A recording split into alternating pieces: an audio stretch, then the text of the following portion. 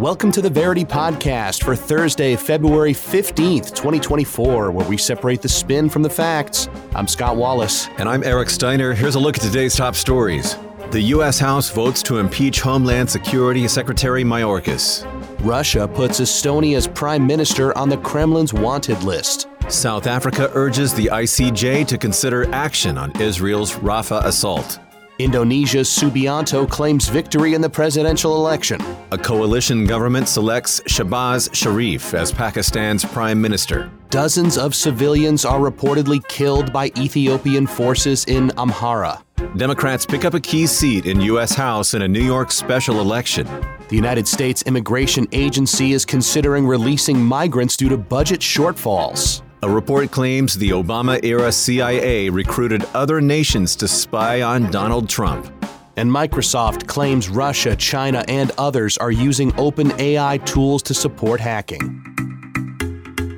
Our top story, the U.S. House votes to impeach Mayorkas. Here are the facts as agreed upon by the U.S. Congress, the U.S. House, the Senate, the Associated Press, and the U.S. Customs and Border Protection. The U.S. House of Representatives has, by 214 to 213, passed a resolution to impeach Homeland Security Secretary Alejandro Mayorkas for, quote, high crimes and misdemeanors. 214 Republicans voted for the bill, while 3 Republicans voted alongside 210 Democrats against the measure. The resolution, submitted by Representative Marjorie Taylor Greene, Republican of Georgia, before being referred to the Committee on Homeland Security, accuses Mayorkas of systemic refusal to comply with the law, alleging the unlawful mass release and parole of migrants on America's southern border. The resolution has passed on its second attempt, having been rejected by a margin of 214 to 216 on February 6th. The bill had been considered as unfinished business by the House before a motion to reconsider was passed. According to the U.S. Constitution, while the House contains the sole power of impeachment, the Senate contains the sole power to try all impeachments, although the House's impeachment process occurs via a simple majority vote. 2/3 of the Senate is required to convict, while House Majority Leader Steve Scalise, Republican of Louisiana, said the vote showed that the GOP would not sit by while Mayorkas fails to do his job at keeping our homeland safe. Senate Majority Leader Chuck Schumer, Democrat of New York, described the resolution as a new low for House Republicans. According to federal data, the U.S. Customs and Border Protection saw approximately 3.2 million total enforcement actions in fiscal year 2023 compared to around 2.8 million a year prior, and approximately 700,000 in fiscal year 2018. Thanks, Eric. We have a Republican narrative from the Western Journal. This is a historic decision to hold a member of the Biden administration responsible. Despite the outcries from the liberal establishment, the reality remains the same. Mayorkas has actively refused to enforce immigration law. If the rest of Biden's cabinet wishes to avoid a similar fate to Mayorkas, it would be wise to use its executive powers on the southern border instead of continuing to play partisan games. Democrats are playing a truly wicked game with the sovereignty of America as they hold the nation hostage and push for millions of illegals to flood the U.S. with impunity. Biden's DHS is essentially blackmailing Republicans and all American citizens into accepting all of their radical policies in order to enforce any semblance of border security. Follow that with a Democratic narrative coming from The Guardian. In a move unable to survive the Senate, House Republicans are using their razor-thin majority in the House to pursue baseless and politically motivated accusations instead of focusing on productive policy solutions to better the country. While the Democrat-led Senate has recently passed a $95 billion national security package, the GOP-led House continues to engage in petty point scoring, undermining the very integrity and gravity of the impeachment process. And from time to time, we have statistics-based nerd narratives brought to us by the Metaculous prediction community. They say there's a 24% chance that Joe Biden will be impeached by the House of Representatives. Russia puts Estonia's prime minister on the wanted list. Here are the facts as agreed upon by Reuters, The Guardian, Al Jazeera, CNN, Forbes, and USA Today. Russian police have reportedly issued arrest warrants for Estonia's Prime Minister Kaja Kallas and State Secretary Taimar Peterkop for dismantling Soviet-era monuments in the Baltic nation. According to the Russian Foreign Ministry, Kallas and Peterkop committed crimes against the memory of the world's liberators from Nazism and fascism. a reference to the removal of World War II memorials of Soviet soldiers. On Tuesday, Lithuanian Culture Minister Simonas Kairis was also added to the Ministry of Internal Affairs Wanted database. Meanwhile, the Kremlin accused pro-Ukraine Kalas of taking hostile action against Moscow. Following Russia's invasion of Ukraine in 2022, Kalas announced that Estonia, a former Soviet republic that joined the EU and NATO in 2004, would remove all of its Soviet memorials from public spaces. Kalas, Peterkop, and Kairis, as well as at least 60 members of Latvia's previous parliament, are among 170 citizens from the Baltic states, Poland, and Ukraine, which Russia has placed on a wanted list for desecration of war graves, monuments, and memorials to Soviet soldiers. Meanwhile, Estonia's Foreign Intelligence Service has claimed that Russian President Vladimir Putin plans to double the number of Russian soldiers along Russia's border with the Baltic states and Finland, allegedly to prepare for potential military conflict with NATO. Scott, thanks for those facts. The round of spins will begin with an anti-Russia narrative coming from ERR. The fact that the Kremlin has put Kalas and many other Western politicians and officials on its wanted list is anything but surprising. This move is a classic scare tactic, all too familiar to anyone who has lived under Russian rule. While Moscow intended to quell criticism, this has only exposed that Estonia is doing the right thing in supporting Ukraine and strengthening European defenses. And TASS brings us a pro-Russian narrative. Despite playing the Ukraine card, the fact that Kalas is among more than 170 foreign citizens under investigation for acts of desecration, destruction, or damage to war graves, monuments, and memorials to Soviet soldiers who liberated the world from Nazism and fascism. Given the outrageousness of these crimes, those responsible must be brought to justice regardless of their position. The nerds from Metaculus say there's a 26% chance that if NATO takes Article 5 action before 2040, Estonia will be the subject of that action. Man, that's tough, tearing down World War II. I mean, there's still people who are alive, fought in those wars. Right, lived during that time. Absolutely. But that being said, you're not part of the Soviet. I mean, there's definitely some nuance to the situation. It's not cut and dry. No. I think that's the point. Yeah, you know what? You underscored that point so well. You should build a monument to me for making the point. Hey, don't tear that one down. Dude, already done. You haven't seen it? Yeah, good. Oh, okay. Good. Thank you. I cannot wait to show it to you. South Africa urges the ICJ to consider action on Israel's Rafah assault. The facts are agreed upon by Al Jazeera, the official website of the Republic of South Africa, Middle East Monitor, El País, Al Arabiya, and CNN. South Africa said Monday it filed an urgent request with the International Court of Justice, or ICJ, to consider additional emergency measures to protect the local population in Rafah amid the planned expansion of Israel's military offensive in the southern Gazan city. In its request, Pretoria described Rafah as, quote, the last refuge for surviving people in Gaza, and urged the ICJ to weigh if Israel's recent offensive requires the World Court to use its authority to, quote, prevent further imminent breach of the rights of Palestinians in Gaza. Further, the request claimed Israel's unprecedented Rafah operation had already led to large-scale killing, harm, and destruction, and will continue, adding this would constitute a serious and irreparable breach of the Genocide Convention and the ICJ order issued on January 26th. That ICJ ruling, which has no enforcement power, ordered Israel to prevent genocidal acts, but did not call for a ceasefire. It came after South Africa filed a case with the World Court in December 2023, accusing Israel of genocidal intention against the Palestinians in Gaza. Israel has rejected accusations of genocide, calling on the court to dismiss the case entirely. It also claimed to be obligated to international law and that its operations are self-defense. The ICJ declined to comment on whether it had received Pretoria's latest request. The UN on Wednesday warned that Israel's plan to attack Rafah could lead to slaughter. Following weeks of airstrikes on the city, an increasing number of countries, including the US, the EU, the UK, Saudi Arabia, and Egypt, voiced concerns about its civilian impact. Thanks, Eric. We have a pro-Israel narrative on this story coming from Jerusalem Post. Israel has no choice but to expand its military operations to Rafah, as the city remains Hamas's last stronghold. Israel is trying to limit the toll by urging civilians to head to humanitarian zones on the coast, but Hamas has been known to use refugees as human shields. Al Jazeera has the pro-Palestine narrative. Israel has repeatedly issued warnings to civilians to seek out safe areas where the country has still proceeded to carry out bombings and other deadly tactics. The Israeli government continues to disregard Palestinian lives, and the country's genocidal actions warrant international condemnation. And there's a nerd narrative from Metaculus saying there's a 9% chance that the International Criminal Court will bring charges against Benjamin Netanyahu before January 1st, 2026. Subianto claims victory in Indonesia's presidential election. Here are the facts as agreed upon by CNN, the Jakarta Post, BBC News, Al Jazeera, The Guardian, and the Associated Press. Indonesian Defense Minister Prabowo Subianto has claimed victory in Wednesday's presidential election as unofficial results with about 85% of the ballots counted show him leading the race with nearly 60% of the vote.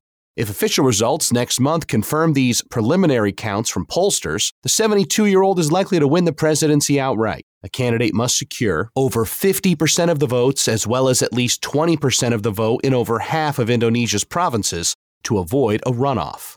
A military commander during the Suharto regime, Subianto is in a three-way race against former Jakarta Governor Anies Baswedan and former Central Java Governor Ganjar Pranowo to succeed President Joko Widodo after he served 2 full terms. Anies and Ganjar, who previously told supporters to wait for the official vote tally, have not conceded defeat so far. While there has been no reaction from the latter to Subianto declaring victory, Anies reasserted that he will wait until the official results. Indonesia reportedly has the biggest one-day election in the world, with more than 200 million people eligible to vote in polling stations across the archipelago's thousands of islands. Logistical problems due to rain were reported in Jakarta, but voting closed with no major problems. The next president will be inaugurated on October 20th to lead the world's 4th most populous country and will appoint a cabinet within 2 weeks. Thanks, Scott. The first spin comes from Intercept. It's an establishment-critical narrative. General Prabowo Subianto, a longtime U.S. protege who managed to gain support from his country's political elites ahead of this presidential race, has long expressed support for authoritarian military rule. Therefore, his likely election victory represents nothing but the end of democracy in Indonesia.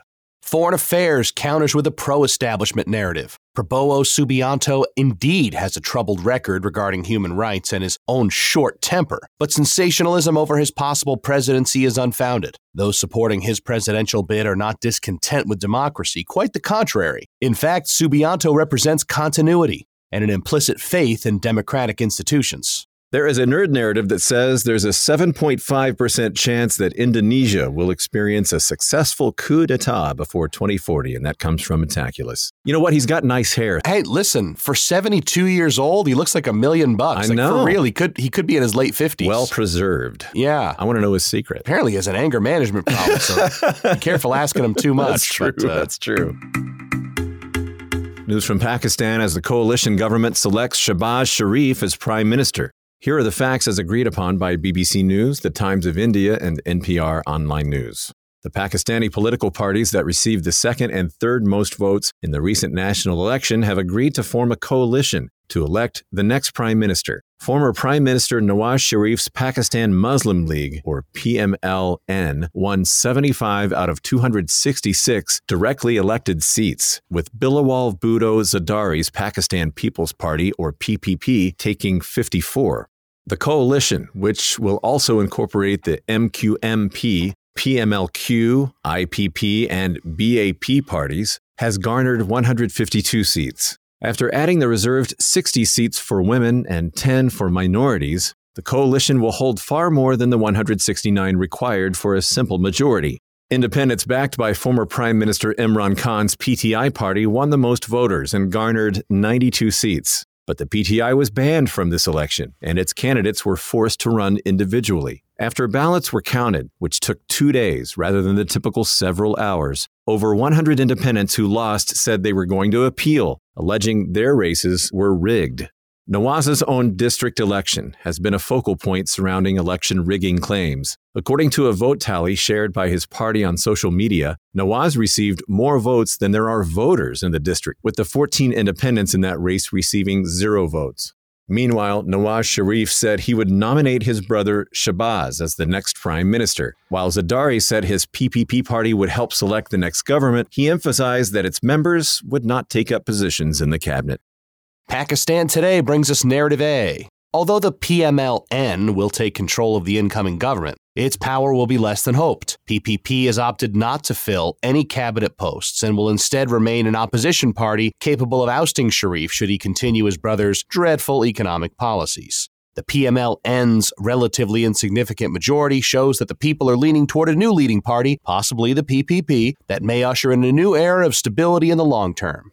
Narrative B comes from Dawn. Despite voter turnout overwhelming this rigged election, enough roadblocks were put in place to keep the PTI candidates from forming a government. First, the PTI was legally banned from existence. Then, several districts saw mysterious loads of ballots emerge overnight to ensure the Khan-backed independents didn't win more seats than their already historic amount. While the West makes nominal statements about ensuring the election was fair, Pakistan seems to be headed down a path of civil conflict. And a nerd narrative from Metaculus, there's a 21% chance of civil war in Pakistan before January 1st, 2036. Man, the I lost an election, it was rigged has become the new, I said something weird on social media, my account must have been hacked. You know? It is. But one of these days, that's going to be so yesterday. Yeah, I look forward to the next stupid excuse people in charge have. Right. I'm looking forward to it. Exactly. Dozens of civilians are killed by Ethiopian forces in Amhara.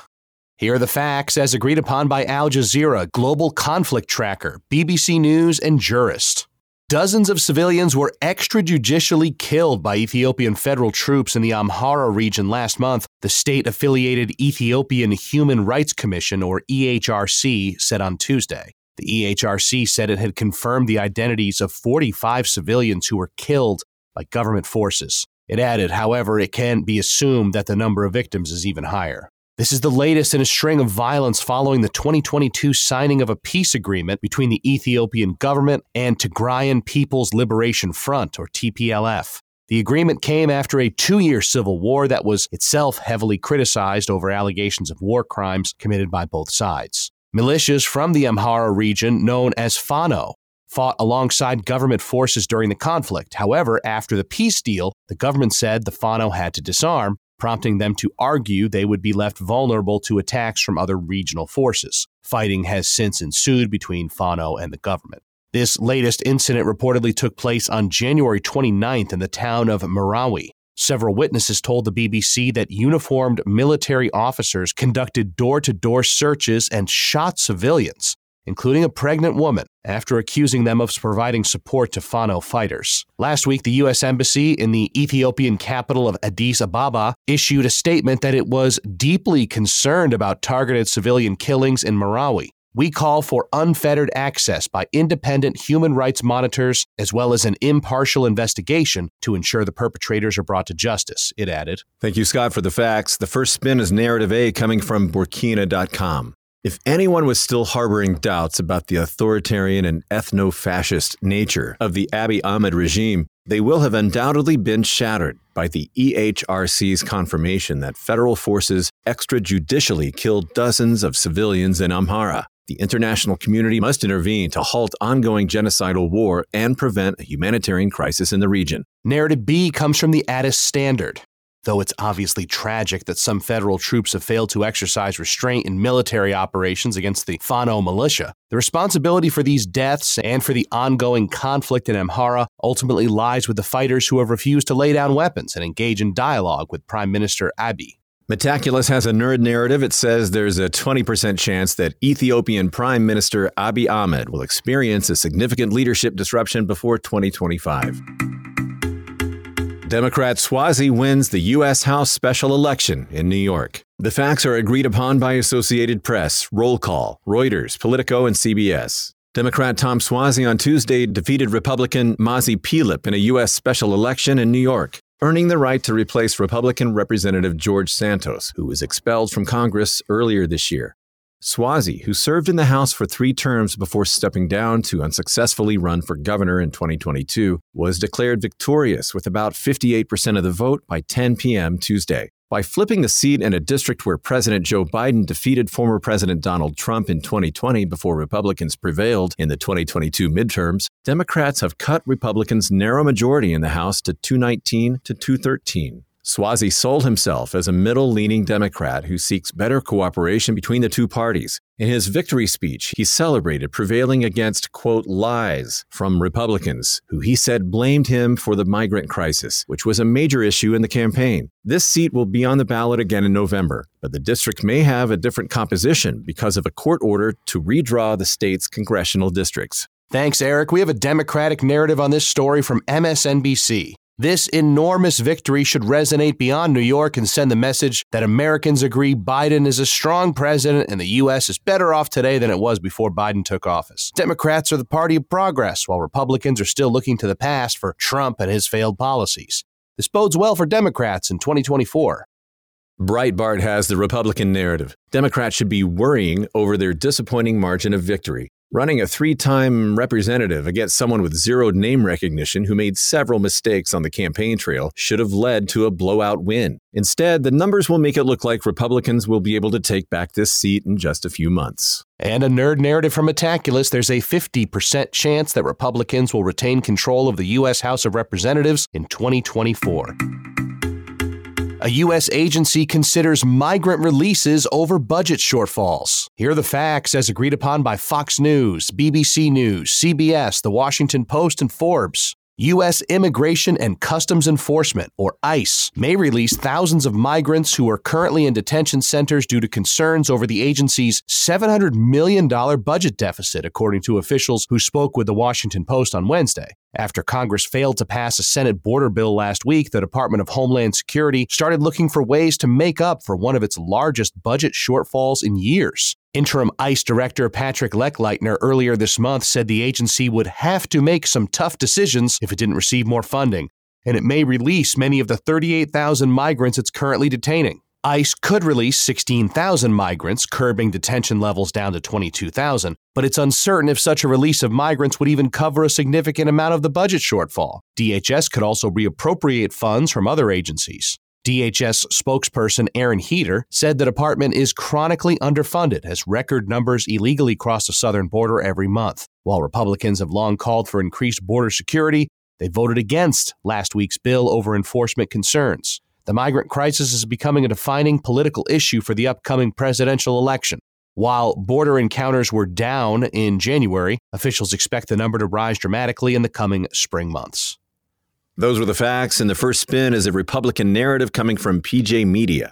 Democrats are playing a truly wicked game with the sovereignty of America as they hold the nation hostage and push for millions of illegals to flood the U.S. with impunity. Biden's DHS is essentially blackmailing Republicans and all American citizens into accepting all of their radical policies in order to enforce any semblance of border security. Democratic narrative comes from Raw Story. Border hawk Republicans had the opportunity to give ICE all the money it needed and more to fund its border security efforts, yet it refused to pass a bipartisan bill for political reasons. The fact that Republicans refused to give ICE $7.6 billion leaves many questions, and it's fair to wonder if the GOP is trying to sabotage the Biden administration. The nerds of Metaculus say there's a 50% chance that the rate of immigration enforcement in the U.S. in 2024 as a percentage of removals to encounters will be at least 7.8%. According to a recent report, the U.S. asked allies to spy on the Trump campaign.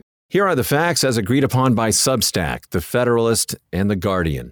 U.S. intelligence sources have reportedly told journalists that agencies, including the CIA, during the Obama administration, asked other members of the so-called Five Eyes intelligence alliance, the UK, Canada, Australia, and New Zealand, to contact and manipulate Trump campaign advisors as early as 2015. Obama's CIA Director John Brennan reportedly identified 26 Trump associates for the Five Eyes to target as early as March of 2016, with Five Eyes operatives being sent around the world. The UK's MI6 agency was also, quote, working at an intelligence school they had set up. This follows a 2017 report from UK-based outlet The Guardian, which claimed that British intelligence, quote, was at no point carrying out a targeted operation against Trump or his team, but rather discovered, quote, conversations during routine surveillance of Russian intelligence assets. The new report, written by Michael Schellenberger, Matt Taibbi, and Alex Gutentag, however, claims this is not true, thus alleging the U.S. government broke both espionage and election laws by spying on the Trump campaign, without a Foreign Intelligence Surveillance Act warrant. A known FBI intelligence source from the agency's Crossfire hurricane investigation, University of Cambridge professor Stefan Halper, was reportedly being paid upwards of $400,000 by the U.S. government to engage with Trump advisors such as Michael Flynn in March of 2016. This also potentially aligns with reports that Trump campaign advisor George Papadopoulos was also targeted by London-based professor Joseph Mifsud, who has connections to Western intelligence agencies and diplomats, in March of 2016.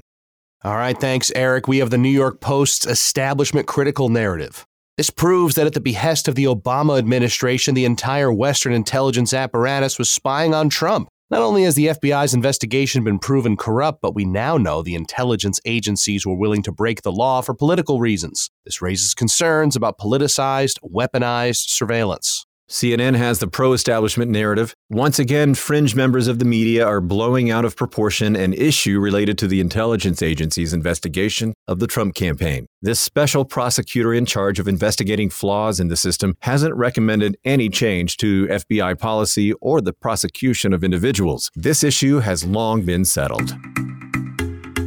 Our final story, Microsoft says Russia and China use OpenAI for hacking. Here are the facts as agreed upon by GeekWire, the New York Times, Forbes, and Washington Post. OpenAI and Microsoft have reported that China, Russia, Iran, and North Korea are using OpenAI's artificial intelligence products to conduct unsophisticated but efficient hacking activities like writing emails, translating documents, and debugging computer code. They claim Chinese groups like Charcoal Typhoon and Salmon Typhoon used it for cybersecurity and phishing. The Russian-connected group Forest Blizzard to research satellite radar technologies, and North Korea-linked Emerald Street likely used it for spear phishing campaigns. As for Iran, the report claims that the Islamic Revolutionary Guard Corps used the technology to deceive end users online and avoid being detected. In response, Microsoft said it suspended the hackers' accounts, adding that it will also make the findings of its report available to other service providers, work with key stakeholders, and release more public reports. Microsoft, which invested $13 billion in OpenAI, did not disclose the specific OpenAI tools that were used by these groups. However, OpenAI cybersecurity chief Bob Rosted did say that they sign up for the company's products like everyone else. Over the past year, Microsoft has reported PRC hacks into 25 lawmakers' emails, U.S. military infrastructure in Guam, and Canada's cybersecurity chief. European police also have said that OpenAI products could help hackers.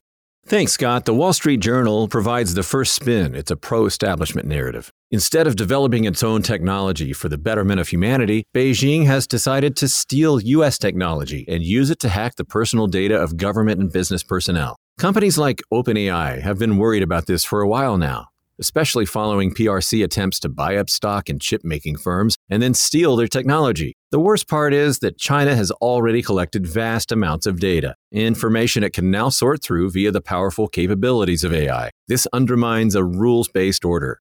And the establishment critical narrative comes from Global Times. The U.S. and its Western Five Eyes surveillance allies repeatedly make these accusations to cover up the fact that they are the world's leading spies and hackers. Each time a whistleblower exposes another illegal spying activity by the U.S., Washington subsequently deflects the news by throwing baseless conspiracies around about Beijing. Not only does the U.S. hack foreign governments, but also its own citizens. U.S. intelligence agencies are the real threats to privacy and security. The Nerd Narrative says there's a 48% chance that the U.S. will restrict Chinese AI developers' access to U.S. cloud computing before 2025. And that comes from the Metaculus prediction community.